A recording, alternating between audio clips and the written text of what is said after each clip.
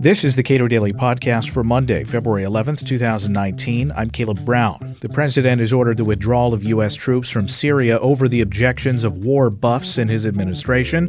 What challenges stand in the way for an end to U.S. involvement in Syria? And even if all U.S. troops leave the country, does that really mean the end of U.S. involvement? Cato's John Glaser comments. A general or multiple generals have said, look, we were not consulted on this particular decision, but they've known for at least months that this decision was probably coming, and they've known since Donald Trump went out on the campaign trail that this was a possible outcome and that they need to be thinking about it.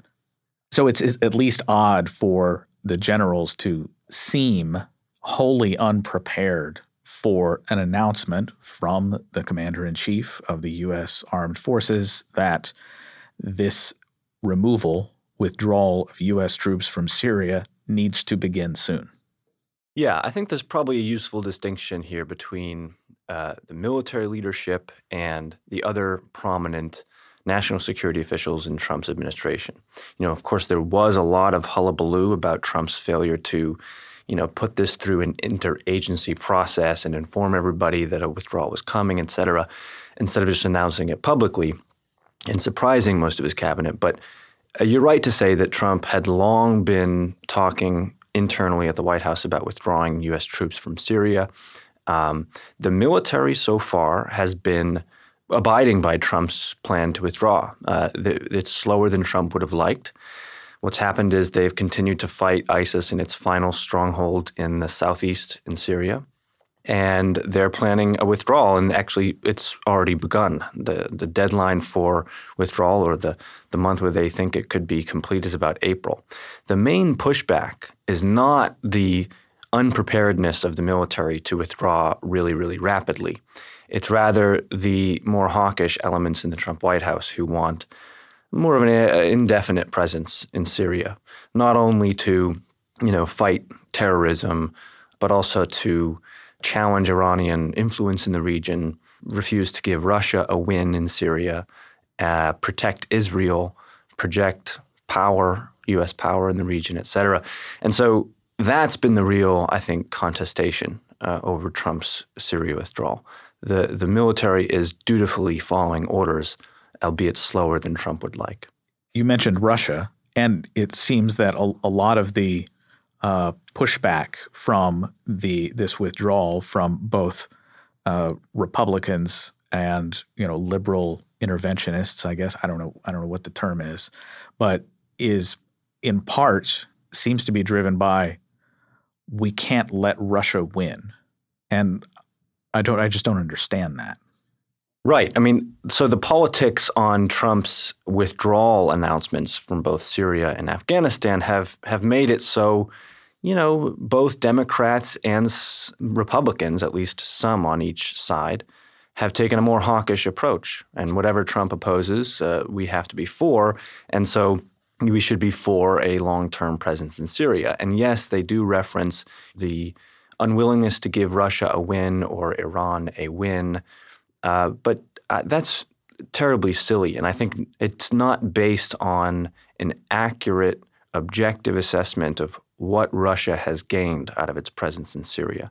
I don't think any of the global or regional powers that have meddled in Syria have seen that it has redounded as a great benefit to their national interest. It's mostly a sinkhole for resources, opens people up to risk of possible clashes with people that they don't want to fight, and it hurts the credibility of the people that are fighting on behalf of Assad or fighting on behalf of the rebellion. It's just a big mess. The real conundrum is why all these powers have decided to damage their own interests and undermine their own capabilities by getting mired in this sinkhole of Syria. It seems like the U.S. military, at least over the last 2 decades, is not accustomed to doing this kind of project. Withdrawing? Withdrawing from a region. Is that just me being cynical, or is that a real consideration that the U.S. military is congenitally prepared for these long conflicts and not for ending them. Yeah, it's always been true that extracting yourself from conflicts in which there is no obvious end, where it's not two armies battling each other, and once one of them gives up, then it's time to go home because you've achieved victory. Many of the post 9/11 interventions in the Middle East have had this kind of ambiguous ending, never really clear when we've achieved victory. And it's very hard to extricate yourself from that if you're a country like the United States, like most countries, frankly, that puts a lot of emphasis on its standing in the world, its status, its reputation, its credibility.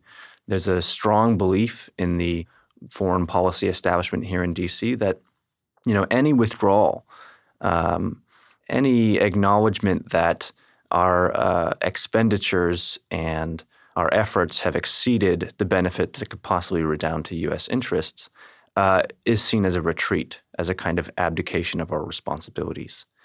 That's the real obstacle in getting us to withdraw. It's not none of these practical or logistical problems of how to actually withdraw troops from Syria. It's this feeling that we, the policemen of the world, should not retreat from any inch of the globe.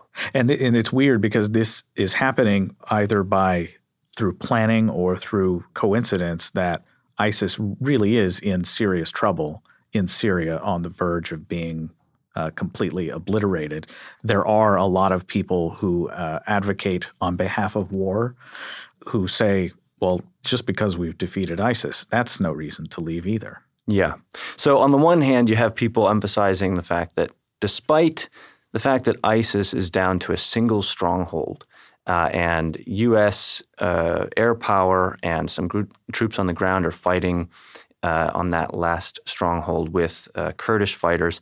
And, some people suggest that you can never fully eliminate or eradicate a group like ISIS or potential offshoot groups. And therefore, something like a more indefinite presence is necessary. But, Trump's withdrawal, frankly, is revealing lots of regional competing interests that are, in some ways, probably irreconcilable. So Trump obviously wants to pull out. Turkey is most concerned about the Kurdish troops and militias in northern Syria. They border Turkey with the secessionist Kurds on the other side. And Turkey wants a free hand to try to contain or even attack the Kurds in northeast Syria. The Kurds, for their part, want a safe zone.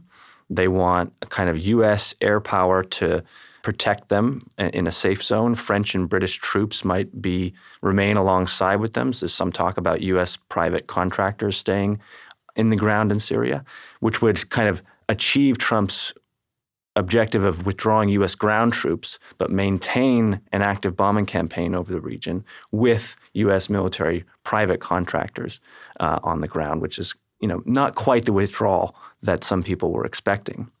The problem with what the Kurds want in terms of a safe zone is Syria doesn't want that, of course. They consider that area of their country sovereign territory, and Iran and Russia back them on that. The second best option for the Kurds would be to come under the Syrian government control. They have an okay relationship with the Assad government, and there's actually an old agreement from 1998 where Assad agrees to prevent the Kurds from engaging in cross-border attacks on Turkey, and Turkey agrees not to meddle in northeastern Syria. So there's all these kinds of arrangements and competing interests that could be better smoothed out if the Trump administration was interested in robust diplomacy in the region to kind of make this withdrawal easier. How does this withdrawal alter the relationship that the U.S. has with, somebody like Erdogan or Israel or Jordan or even, the civil leaders in Iraq?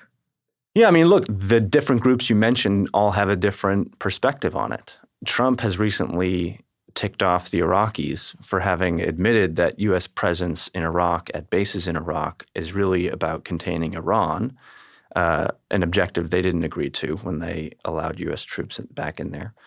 Turkey, of course, would like a U.S. withdrawal, provided it means that they have free rein to handle what they see as a Kurdish threat in northeast Syria. But of course, the United States doesn't want to do that. I think a viable deal is there for Iran, Russia, and Syria to protect the Kurds from Turkey and also prevent them from doing cross-border attacks. I think that's sensible. And that's a deal that we could actually pursue. It's something the Russians have been talking about. But again, the diplomatic attention, particularly from the State Department, on this problem is just not there. It's just kind of absent.